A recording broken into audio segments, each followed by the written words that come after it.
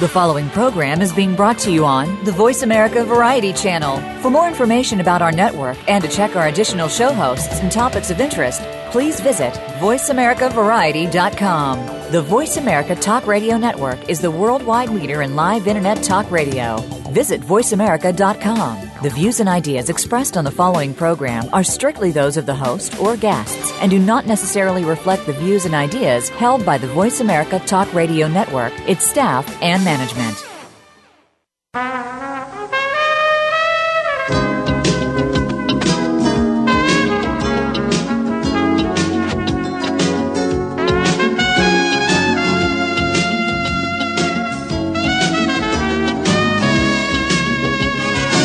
Welcome to PIs Declassified, an inside look at the world of private investigators. Your host is Francie Kaler, a noted private investigator. Francie and her guests take you behind the scenes and into the genuine, sometimes gritty business of investigation. You'll hear stories from the trenches with plenty of surprises. Here's your host, Francie Kaler. Good morning, good morning. Well, just to remind you right off the top, the National Council of Investigative and Security Services is having their midwinter meeting in Las Vegas this coming Sunday through Tuesday, September 20th through the 22nd. If you're interested, go to www.nciss.org. And don't forget, the California Association of Licensed Investigators is holding a one-day seminar in Southern California for newly licensed investigators. These are brand new investigators in the last 18 months. And that information, that's on the 26th, Saturday the 26th, www.cali-pi.org. Today, we are discussing judgment enforcement. It is absolutely astonishing that 80% of financial judgments awarded are never collected. I'm excited to have an expert in the area of judgment enforcement on the show today, Joe Dickerson. Hi, Joe. Good morning, Miss Francie. How are you? I'm great. Joe, you know, you're the co-founder and CEO of Financial Forensic Services, LLC, but you started out the Houston Police Department. How did you get from there to here? Well, when I was a kid growing up, in East Texas, I always either wanted to be a detective or a minister, and so I went off to Methodist Junior College, and while I was there, I decided probably law enforcement was going to be a better way for me to be of service to my fellow man, so I went into law enforcement, was fortunate, and I got on the Houston Police Department that I only had to spend a couple of years working in uniform in the ghetto, and then got promoted and went to the police academy, and from there was the youngest guy to make detective in the Houston Police Department in those days, which I don't know if that was an asset or a liability, but we survived that, and then became one of the founding members of the Organized Crime Bureau in Texas back in the early 70s, and had to work off-duty like every cop did, and instead of being a bouncer at a beer joint or working construction traffic, I chose to set up a little company to do security and crime prevention consulting. And as it evolved in Houston, all of my clients were oil companies or manufacturers and distributors of oil field equipment. And I did very well with that, and my clients wanted more and more work, and of course were wanting me to do investigative work, which would have been a conflict of interest while I was on the department. So after 11 years, I had to decide whether I was going to be hard-headed and put in my 20 years or if I was going to run my business. And I chose to leave the government to run my practice. And at that time, we added to the business the Oil and Gas Crime Prevention Bureau. So I chased oil field thieves all over the United States and Canada and Mexico during those years, and did a lot of teaching to corporate security and to law enforcement on how to investigate white-collar and blue-collar crime in the oil and gas industry. And that worked very well until the mid-'80s when the bottom dropped out of the oil market, and all of a sudden I had no clients. Interesting. So I've got to ask this, Joe. Now, so what is an oil and gas thief? What do they do? Well, in those days, the oil business was so great that everybody that could was drilling oil wells. Consequently, the demand for equipment was tremendous. So therefore, the demand for stolen equipment was great because the stealing industry responds to supply and demand just like any other part of our economy. So we had companies that were set up. They would take custom orders. They'd have an office and a warehouse. People would call in. They would order what they wanted, and from the manufacturers, it was taking 12 to 15 months to deliver new merchandise. But these thieves and fences would take the order, send their people out to steal the equipment in the next 2 or 3 days, bring it in, sandblast it, change the serial number, repaint it, and deliver it next Monday.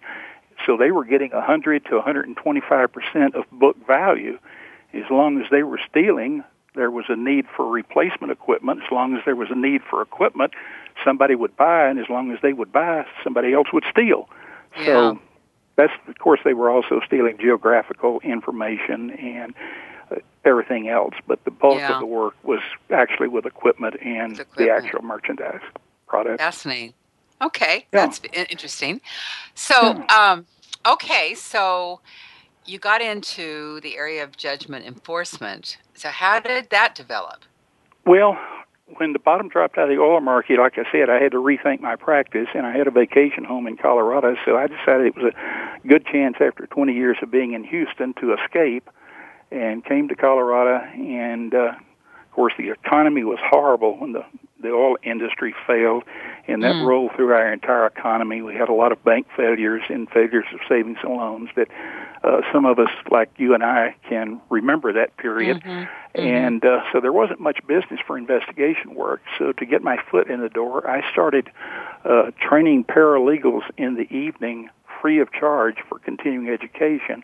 And one night after class, a young lady came up. She said, "Mr. Dickerson, I think you need to know my boss, and I know he needs to know you." So I said, "Well, who do you work for?" And she worked for the head of the legal department of FDIC. So to make that story a little shorter, I ended up becoming a consultant with FDIC for all the failed banks that they were taking over. They had thousands and thousands of judgments on the books that had never been collected, and they had neither the manpower nor the expertise to do that. So they would assign a couple of their attorneys and a couple of their staff investigators to augment my staff, and together we recovered gazillions of dollars for the government. And during that time, I had my staff do some research, and we found out that 80% of the civil judgments in the United States are never collected. And my little light bulb started flickering, and I said, "Gosh, this is a business." So as that worked out, and we got things settled with FDIC, and they finally closed their Denver office here, we just changed our investigation practice to strictly doing judgment enforcement or prejudgment due diligence. And we've been so blessed. We've gone from local to state to national and now international. And about 15% of our work is international, in addition to working all over the United States now. That's amazing. And what a great business model, because I guess I wasn't aware until I started reading up on this that there were so many judgments that went unenforceable or uncollected. People think, the average person thinks that if they go to court and the court awards them a judgment, that the court makes them pay, and that's not true. The court just applies the law to the fact situation as it is presented by the attorneys, and then makes a ruling. And if your facts are right, you win, and the court says, "Okay, you've been damaged. You're entitled to recover $5 million plus cost and interest. Here's a copy of your judgment, suitable for framing. Have a nice day." And good luck. And you're on your own. So you got to start over and actually find assets and physically take them from the debtor. It really is a sad state, actually, because people do get away, not with murder, but certainly with affecting somebody else's assets dramatically. So that's right. Okay, so your specialty is judgment enforcement, and I mentioned before the name of your company is Financial Forensic Services LLC. What does that actually mean? What is financial forensic? Well, everybody thinks of forensic as being autopsies, or in the investigation world, maybe forensic accountants, and that's certainly true. But forensic actually means for court purposes. Okay. So since there's a judgment, we have to go back to court to get court orders to be able to take the assets of the debtor. So we have a very narrow niche. We only do, like I said, judgments and prejudgment due diligence, mostly judgments. And so we have databases, expertise. I've been so blessed with a fabulous staff that's made up. My wife, Stephanie, was my banker, and I talked her into joining me back in 1998. She was operations manager for a chain of banks, so she understands all of the paperwork and the flow of banks, and of course that's very important in our business. So she's been a real blessing to us. We've got people that have owned investigation companies for 30 years. We now have a staff attorney on board, and a group of people that bring different talents to the business, and together we can get deeper in and find things that are beyond the surface. So it's matter of financial forensic is really digging very deep into various sources of information, pulling that together, evaluating it, and then applying the expertise to make that happen. Interesting.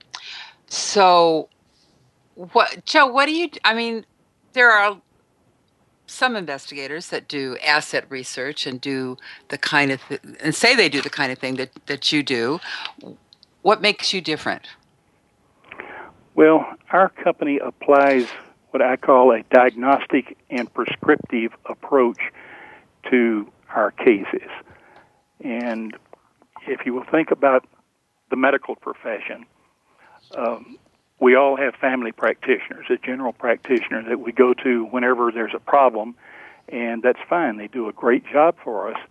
But if they tell us that we need heart surgery, they refer us to a specialist that is a heart surgeon, and they perform that surgery for us, and they have a very narrow area of expertise, whatever the specialty is. Mm-hmm. So like the doctors, we have to figure out what the problem is, not necessarily when the clients come to us. Typically, they have been through 2 or 3 law firms, 4 or 5 private investigators that have done some general investigation work and said, okay, here's what we found. Mm-hmm. Well, they're typically treating the symptoms, not the problems.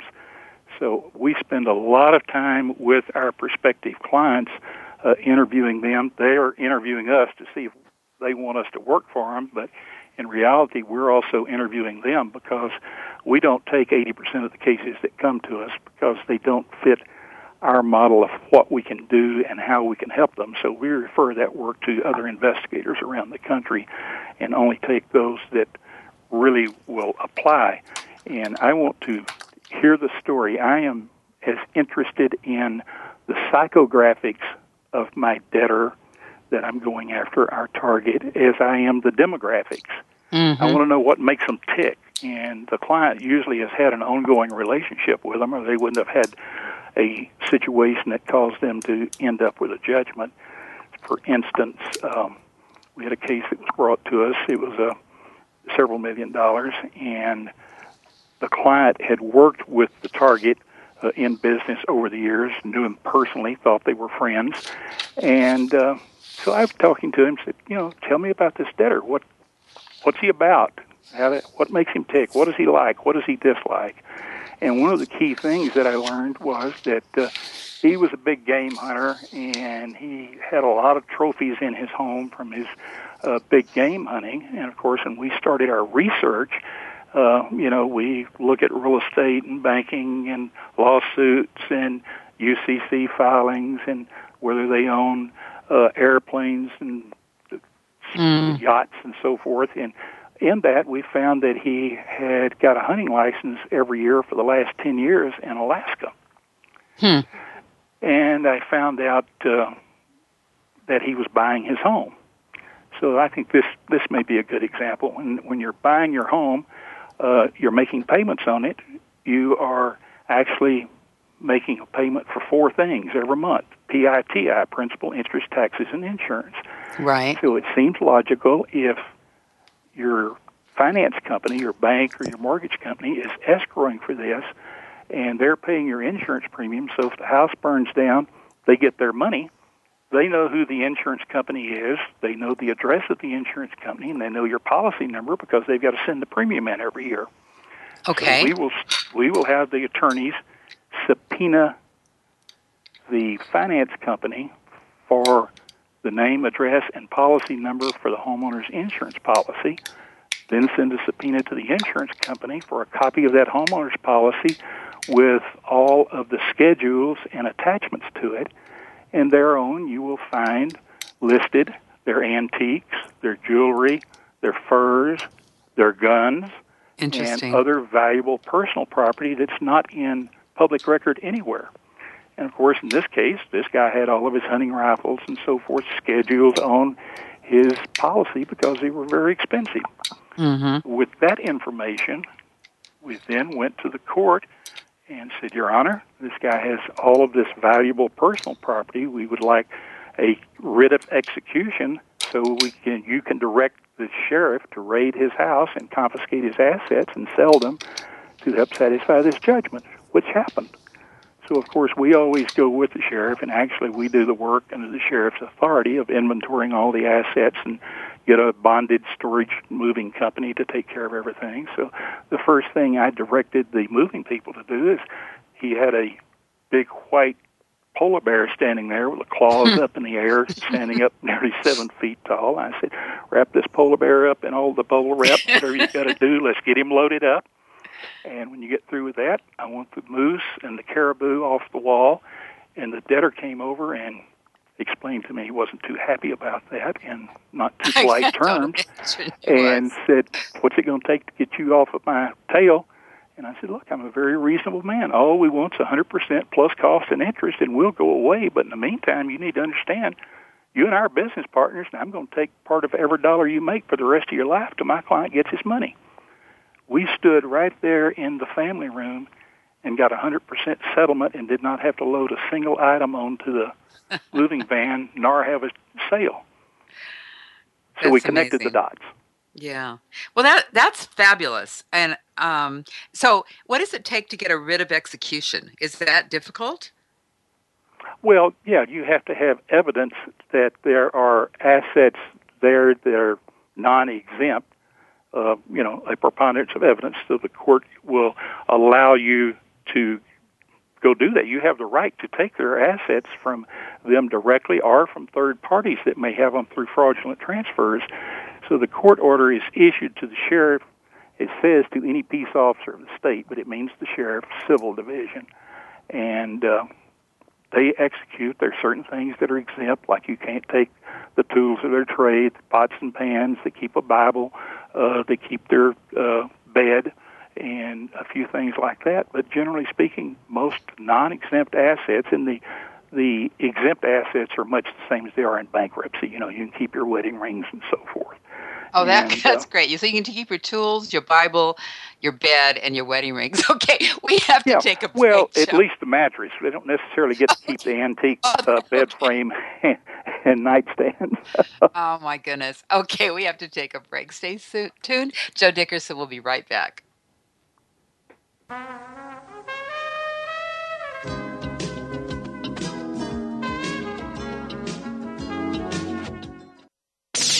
The Internet's #1 talk station. #1 talk station. VoiceAmerica.com.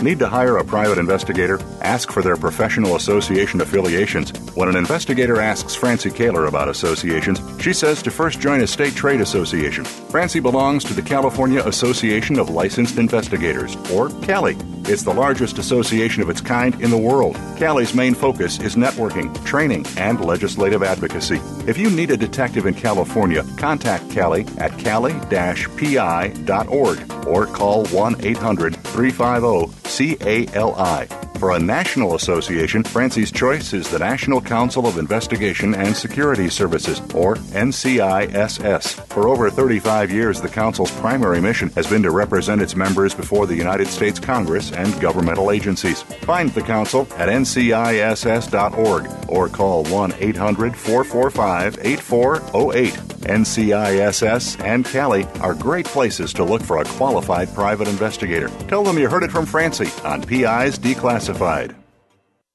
Ask the experts. Call toll-free right now, 1-866-472-5787. And ask our All-Star team to answer your question. That's 1-866-472-5787. Thank you for calling. VoiceAmerica.com.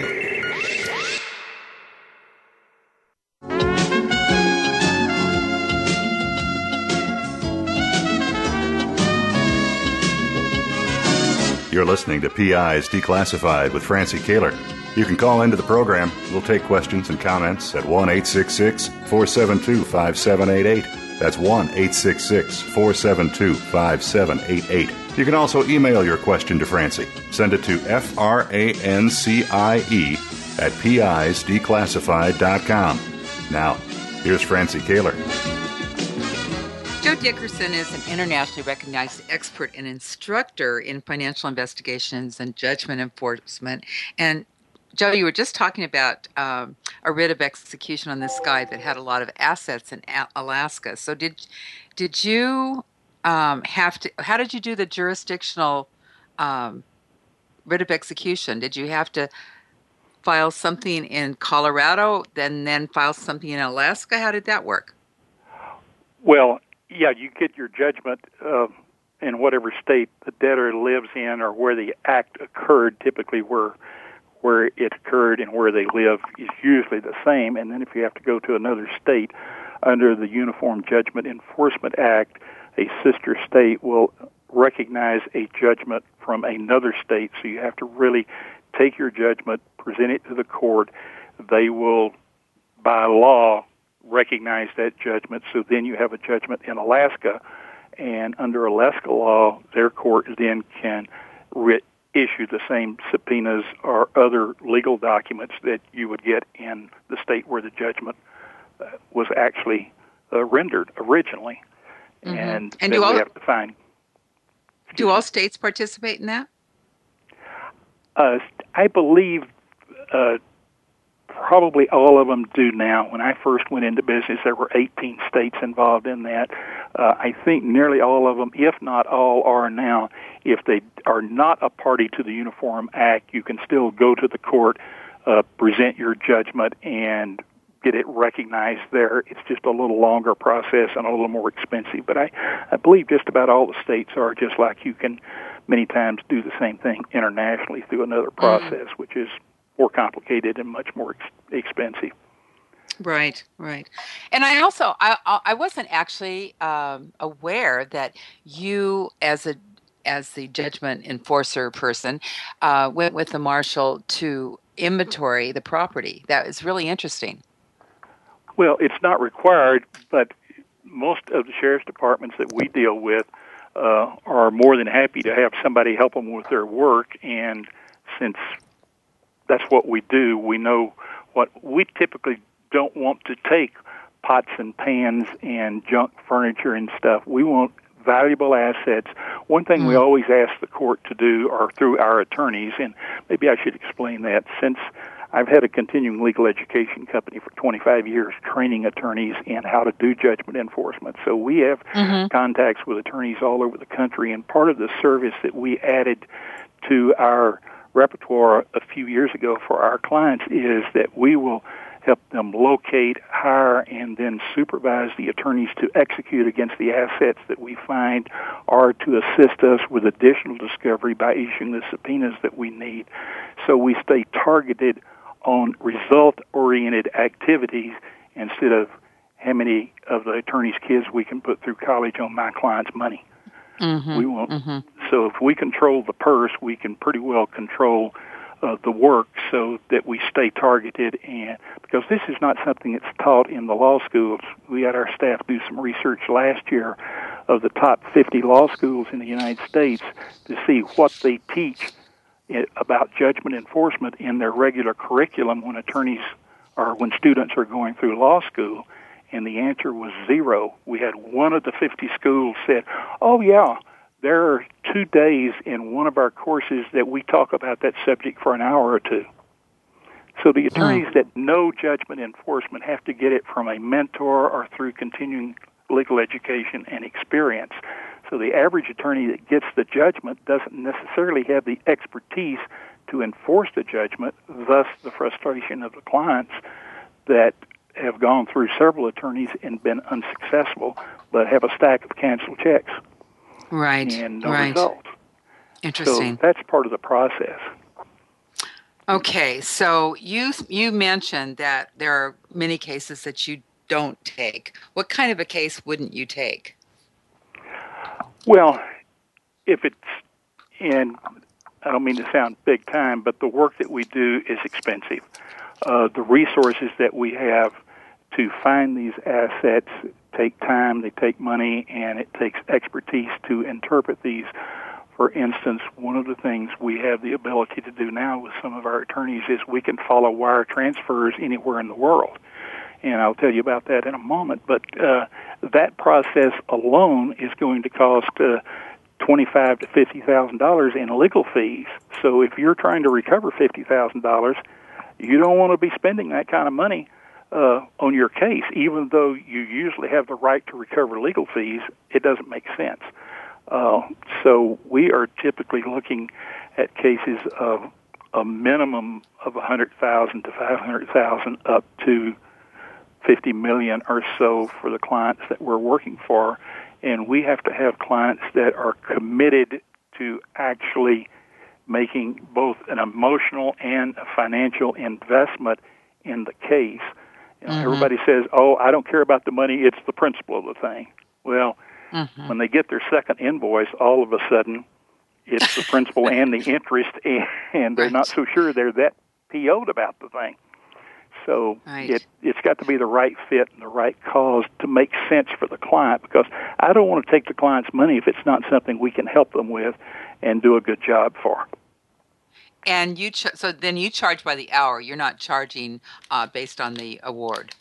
No, not necessarily. We typically the first question is always, well, what's it going to cost and how long is it going to take?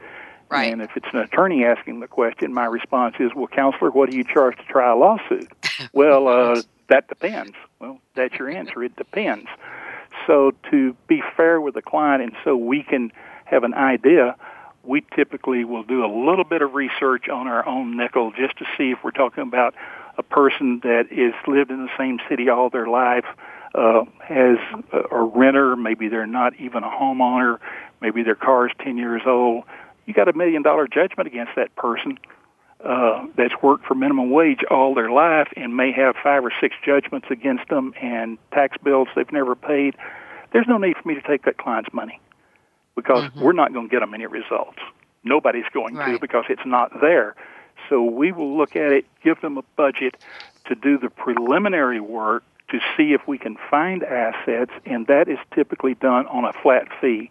So we know what our budget is, the client knows what their obligation is, then we'll give them a written report of our findings with our recommendations on what should be done to recover the money. And at that point, if they want us to go forward, we will work either hourly or in many cases we will do a modified contingency where we give them a significantly reduced hourly rate that's a blended rate for everybody in our firm. From the lowest rate up to the highest rate, they get a significantly reduced hourly rate, and then we take a percentage of the net recovery after cost. And that model is probably 80-90% of the work we do, particularly on the large judgments. So if we're not successful and we don't make a significant recovery, we haven't broke the client. And if we have made good recovery, and we're not going to take it if it doesn't look like we probably can, then a small percentage of that is not going to break the client. They're still going to have the lion's share because they're the victim and they are entitled to recover.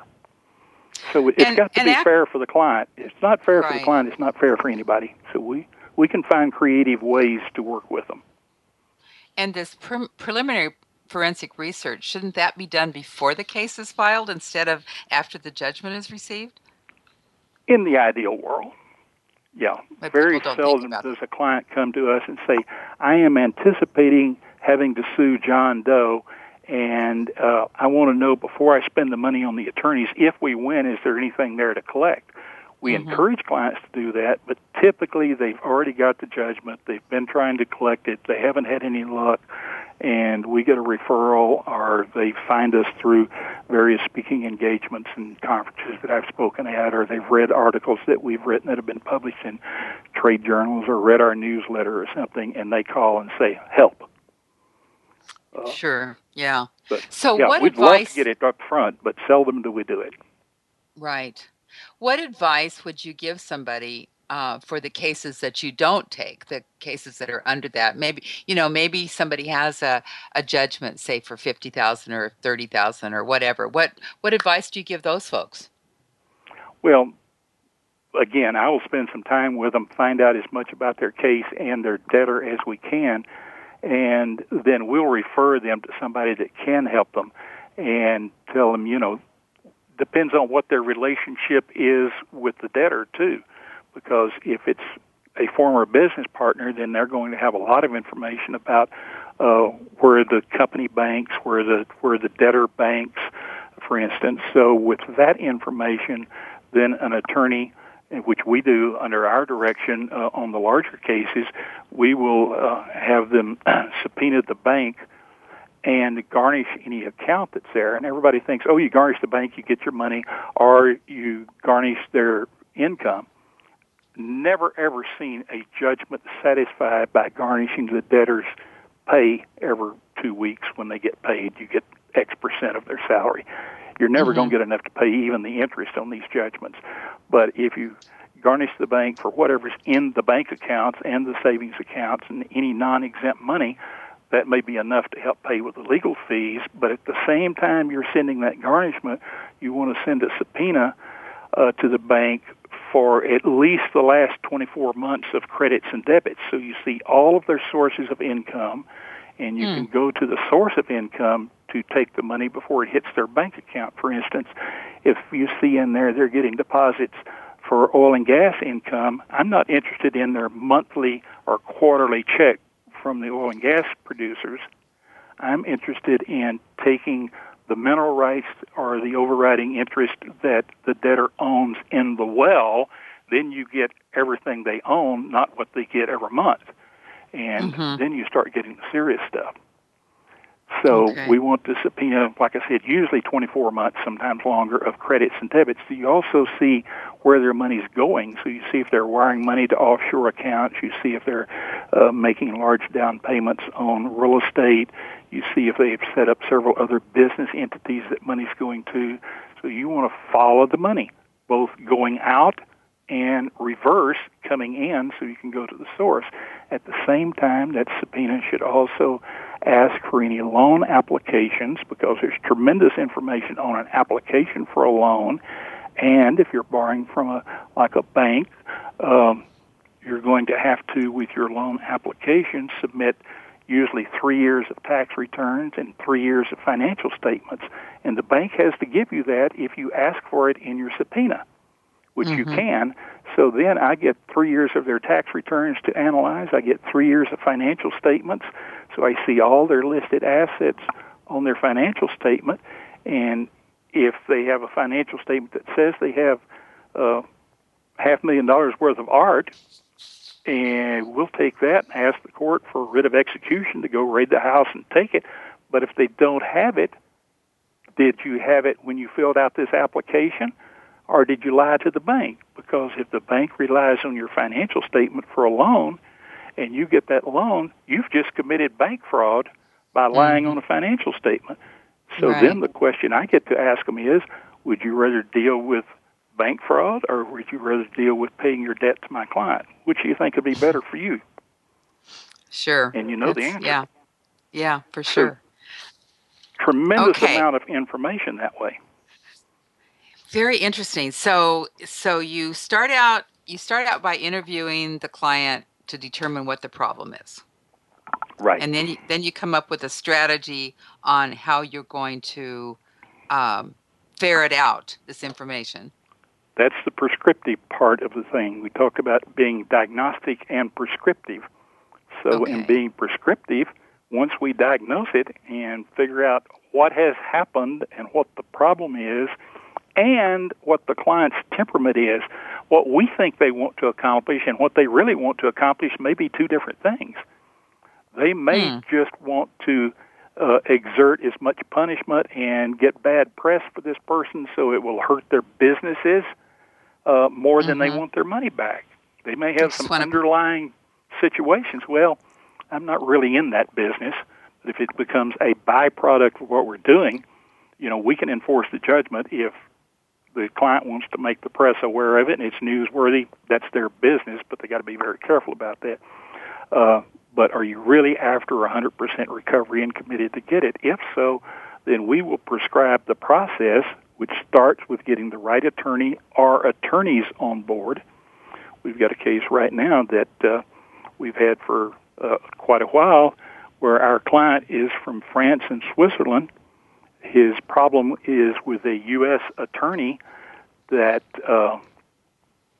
got in the business of buying portfolios of non-performing mortgages, and he was buying them, 1,000 mortgages at a time, and the client invested with him, and this guy was a fraudster. And they came to a settlement agreement when the client found out that he had been defrauded on this, and he really wasn't buying all these judgments. He was just moving money around. They came to a settlement agreement, and guess what? The guy didn't pay him. So he hired a law firm and said, sue him and get my money. So when he called me, that law firm had won the judgment and had been working on collecting it for 15 months. And, Francie, they were so good by themselves without any outside help. That law firm had already collected. The judgment was $18.25 million. My goodness. $18,250,000. And in only 15 months, the law firm had already collected nearly $4,000. I see. The client didn't think that was a very good return on his money. No, not exactly. Yeah, so they authorized us to go interview the law firm, which we did, and I listened to them for about 3 or 4 hours and finally said, with the client's authority, okay, you're free to go represent somebody else now because you're no longer representing this client. What do you mean? I mean, you're terminated, and I'll tell you where to send the files when we hire the attorneys to replace you. We did hire some other attorneys, and we started finding assets all over the United States. And then we had to hire an attorney in each state to issue subpoenas and do garnishments and stuff in those states. And at one point, we were managing 9 law firms for that client in different parts of the United States. That sounds overwhelming. You're talking about a lot of money. That sounds overwhelming. Yeah, exactly. Yeah.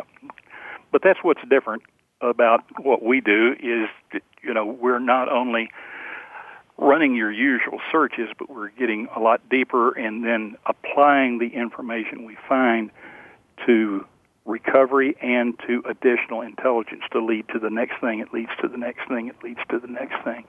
And I mentioned a while ago about the ability to follow wire transfers. Your audience may find this interesting. We work with a law firm that can actually follow the wire transfers around the country. For instance, we found one of our debtors that was supposed to be in California, and the client called us, and they couldn't find him to get him served. It was for some additional discovery.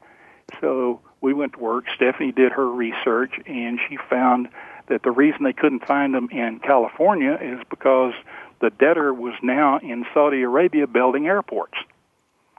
So I called the client and said, call your guys off. Your process servers are not going to find him in Orange County. He's actually in Saudi, and He's building airports. So if you'd like to know about his company, we can get that information and find out where they're banking and let you recover your money if you would like.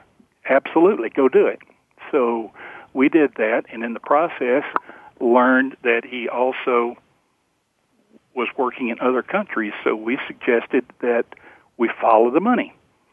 So we had this law firm subpoena the intermediary banks. When wire transfers are sent around the world, 95% of them are better go through a few banks in New York that are called intermediary banks where the wires are cleared. So in this case, the debtor wire transferred $10 million from Saudi Arabia Bank. They went through the New York banks, and they went to a bank in London. And from London, they moved, for example, to make it simple, that $10 million then went to 10 different banks in 10 different countries at $1 million apiece. And we were able to get all of those wires and follow that money from Saudi through New York to London, and from London to 10 other accounts in 10 different countries by subpoenaing the intermediary banks. And the courts have held that the information does not belong to the bank that is sending the information, nor to the owner of that account, nor does that information belong to the one that's receiving it. It belongs to the intermediary bank who it was sent to. Therefore, they don't have a dog in the fight. We subpoena them, they have to give it to us. So we can literally follow that money anywhere. It's expensive, but when you're chasing millions of dollars, a few thousand is not that bad a deal. So the only way you can trace a wire transfer is to go from the sending bank to the intermediary bank to the next intermediary bank to the final location. Well, that's the only way you can trace that? From the intermediary bank to the receiving bank, yes. Right. Right. Then you may have to start over if it's gone from there, been wired elsewhere. Huh. So it's an ongoing process, but then you can get international freezing orders, freeze the money in the bank where you find it, and then hire attorneys in that country to get the money released. And at what point would you have a writ of examination where you're actually bringing them into court? You mean for a deposition? For a deposition, yes. Well, unfortunately, that's usually the first thing that the attorney wants to do. You have the right to bring the debtor in and subpoena all of their records and have them come forth, and you question them about where their assets are and get all their documents. In fact, I had an attorney in Ohio, we were telling him I wanted him to subpoena this and send this document here and this there, and he said, "Oh, Mr. Dickerson, you don't understand. In Ohio, we have a process whereby we can compel the debtor to come to our office and bring all of their financial statement, and under oath, they have to tell us where all their assets are." I said, "Well, counselor, how's that working out for you?" Well, it hasn't been, well, there's your problem. I've been doing this for a little over 50 years now, and I have sat in on hundreds, if not thousands, of depositions, and I can tell you, Francie, not one time have I ever seen a debtor come to the deposition and produce the subpoenaed documents and tell the truth. The only thing you accomplish by doing a debtor's exam early, in my opinion, based on our experience, is by the nature of the questions that are propounded to the debtor, you tell him what you know about the case and where you're headed to try to make recovery so they can go out and really hide the assets and move them again and again. We don't ever do depositions of debtors until we're 75 to 80% through the case, and then if there's some things that we haven't found, or if we want to get some perjury on the record to use for leverage, we'll bring them in, have the attorneys put them under oath, depose them, and then when they tell their lies, you just have to sit there with a straight face and listen to them for hours, sometimes 2 or 3 days, and after they've told all the lies they want to tell to your questions, you say, "Now, I understand that you have no bank accounts because you've so testified on direct examination. Correct? That's right. Okay, I'd like to show you what we've marked as Exhibit A. Mm-hmm. This purports to be a bank statement from Wells Fargo Bank directed. This is your name and your home address here at the top of this document, is it not? Well, yes. So this would be a bank statement to you from Wells Fargo, and does it not say that you have XYZ in the bank? Oh, that account. I forgot all about that. I thought my wife closed that account. Yeah, and you refresh their memory about their bank accounts and about their yacht and about their airplane and about this and that and the other, and at some point during the deposition, that same question's coming back. Okay, what's it going to take to make you go away? And the standard answer is, we wish you no ill will, we wish you every success, but, all we want is 100%. Now, we may at that point forgive the interest on the loan to get 100% of the principal, or forgive some of the cost. That's up to the client. You don't want to bleed them for every last nickel if you don't have to, but we're going to get, if they have it, we're going to get a substantial amount of the client's money back. And if they don't have it, the sooner we can determine that and get the client out of the chase and quit having them pour good money after bad, we've still provided a good service to the client, because we let them cut the bleeding and heal, which has to happen at some point. Yeah, exactly. Stop the bleeding. So who is your typical client, Joe? How do they locate you? Well, hopefully they're listening to this program. Yeah, right.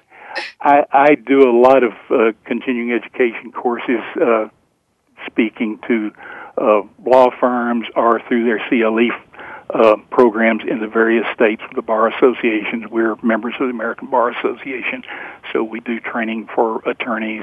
I speak at a lot of trade associations at their monthly or annual meetings. We write articles that have been republished. We have a lot of response to our website, and we also publish a newsletter, and been around for a long time, and we get a lot of referrals from clients that have been kind enough to say a good word about us. Mm-hmm.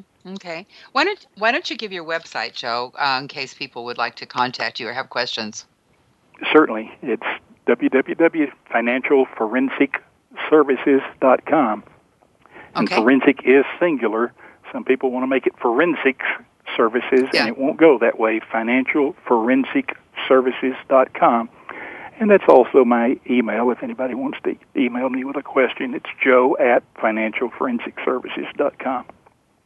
Yeah, and on your website, I noticed that you have a whole list of a list of your processes from the problem to the recovery process, which is kind of interesting reading in case anybody would like to read that and check it out.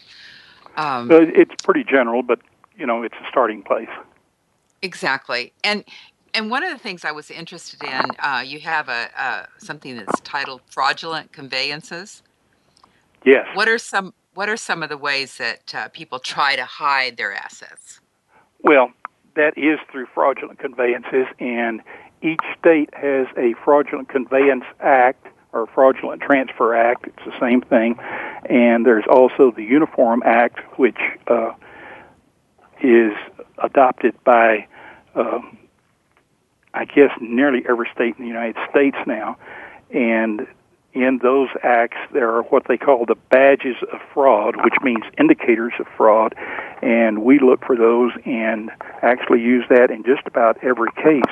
And I can briefly tell you what those are. And the badges of fraud means an indicator of fraud, so there's no magic number of these. There are 9 of them, and the more of them you can show to the court, the more likely you're going to get your writ of execution or whatever the appropriate document is to make your recovery. And those badges of fraud or indications of fraud are as follows. A lack of consideration for the conveyance.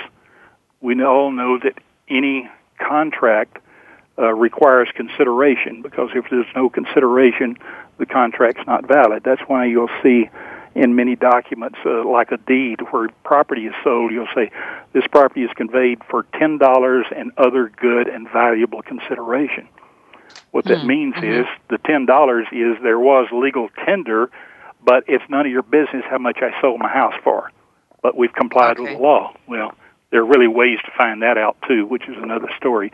But you have to have consideration for the conveyance. So if I give you my house, or I give my house to my children or my brother-in-law, or convey it to my trust, or I set up a corporation or a partnership and move ownership of my house into that, and you meet some of these other badges of fraud, that's an indication of fraud. The second one is transfer of the debtor's entire estate.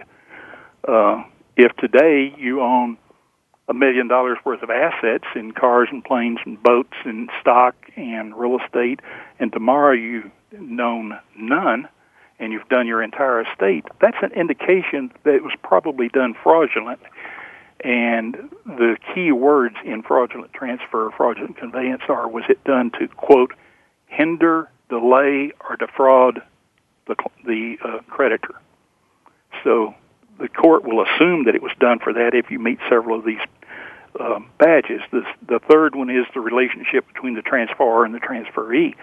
Is it an insider deal? Is it husband to wife? Is it wife to children? Is it husband and wife to a trust or an entity or something that they've set up? Is it arm's length, or is there a relationship between the seller and the buyer? The next one is pendency or threat of litigation. Was it done when you were about to be sued, or you have been sued, or after the judgment?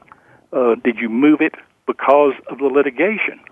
Well, when did you know? That's when we start putting together our timelines. When did you know that there might be litigation? Well, I would submit to you, if the money was borrowed from a bank or a financial institution, you knew it when you borrowed the money, because the loan document, the fine print, says, if you don't pay the money back, we can sue you.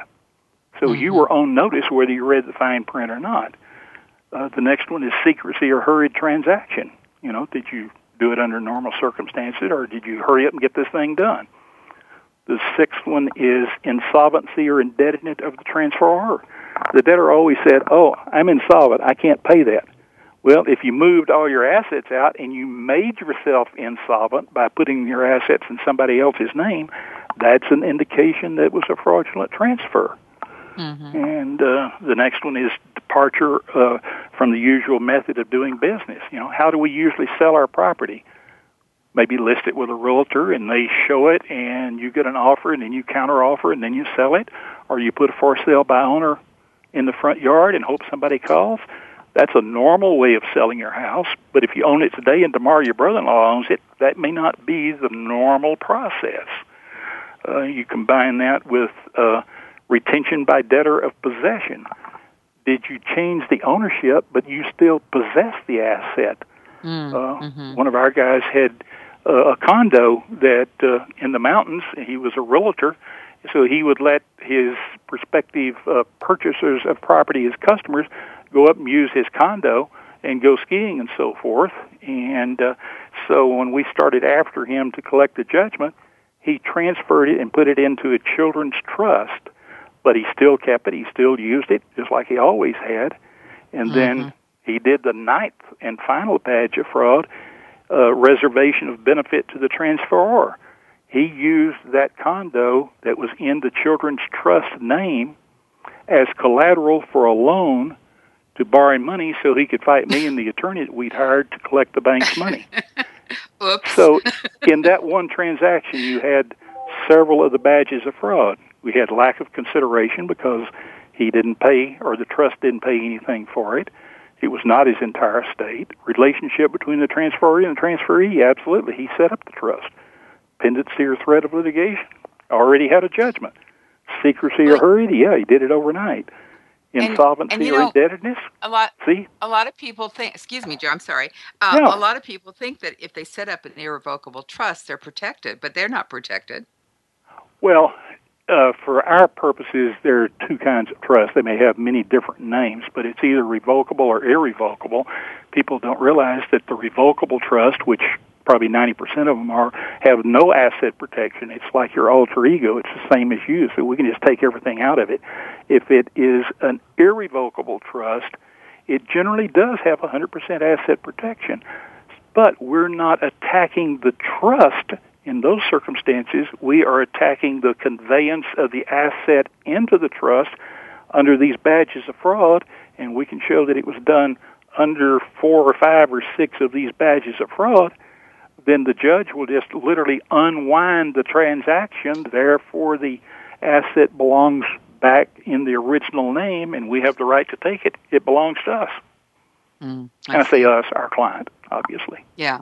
Right. So, yeah, we can get assets out of irrevocable trust if they were done fraudulently. And unfortunately, in our case, or fortunate for us, most of the cases we deal with, they are that way. That's why they're doing it.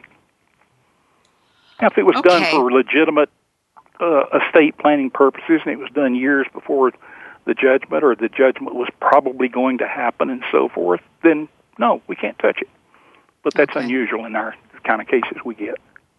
Okay. All right, Joe, we've just a couple of minutes left. What advice would you give to young investigators, or maybe investigators that aren't experienced in this area? What would you tell them? Well, first of all, let me say I did write an article that was published several years ago, and if anybody is interested in a copy of it, if they will email me, I'll be happy to send it to them. It's called 21 Things I Wish I Had Known When I Started My Investigation Business. There you go. That is the advice, but the main thing I would say is remember you're only as good as your credibility and your ethics are. And if you sacrifice your credibility, you sacrifice your ethics, you don't deserve to have business or a client. That is foremost up front. Secondly, you've got to look after the client's interest first. If you take care of the client's interest, your interest will be taken care of as a byproduct. That's great. Joe, it's so interesting to be able to talk to friends like you about your expertise. Oh, boy, thanks for taking the time to be on the show today. It's so interesting. I love talking to you and to my listeners here. Join me again next week. I hope you got something out of it as we declassify more real stories from real investigators like Joe Dickerson every Thursday morning. I'm Francie Kaler. It's PI's Declassified. Thanks for listening. News, opinion, passion. Your voice counts. Call toll-free 1-866-472-5787. 1-866-472-5787. VoiceAmerica.com.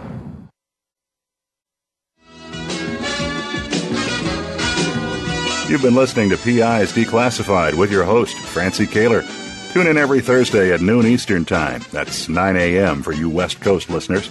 PI's Declassified explores stories of deceit, mystery, and detectives unraveling the truth. Every Thursday at noon Eastern, 9 a.m. Pacific Time, here on the Voice America Variety Channel.